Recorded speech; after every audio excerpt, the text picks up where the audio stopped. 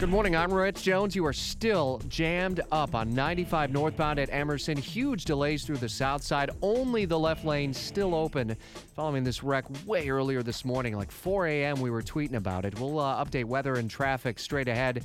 First, our Washington insider, Jamie Dupree, joins me. Good morning. Morning, Rich. So on this February 18th, it was supposed to be the day that we saw the implementation start, I guess, on the Obama executive actions on immigration reform. Huh? Yeah, this was the day for Step 1, the expanded DACA program for those so-called dreamers, those children who had been brought to the U.S. illegally by their parents. This was the day that they were supposed to start applying for legal status under the president's executive actions on immigration. I've read a bunch of stories today about people who had all their documents in order. They were getting their money together to pay the fee and more.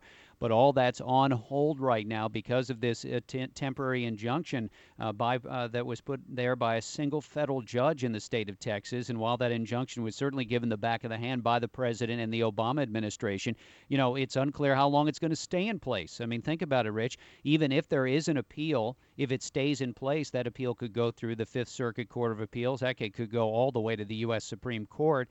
And it sort of overshadows, in a sense, that battle we've been having, that political fight in the Congress over the exact same thing. Well, where does it leave the political fight now? Yeah, I don't know because, well, I'll tell you, the reaction still is that Democrats say they are not backing off their filibuster in the Senate of this House-passed plan that both funds the Department of Homeland Security and blocks the president's executive actions on immigration.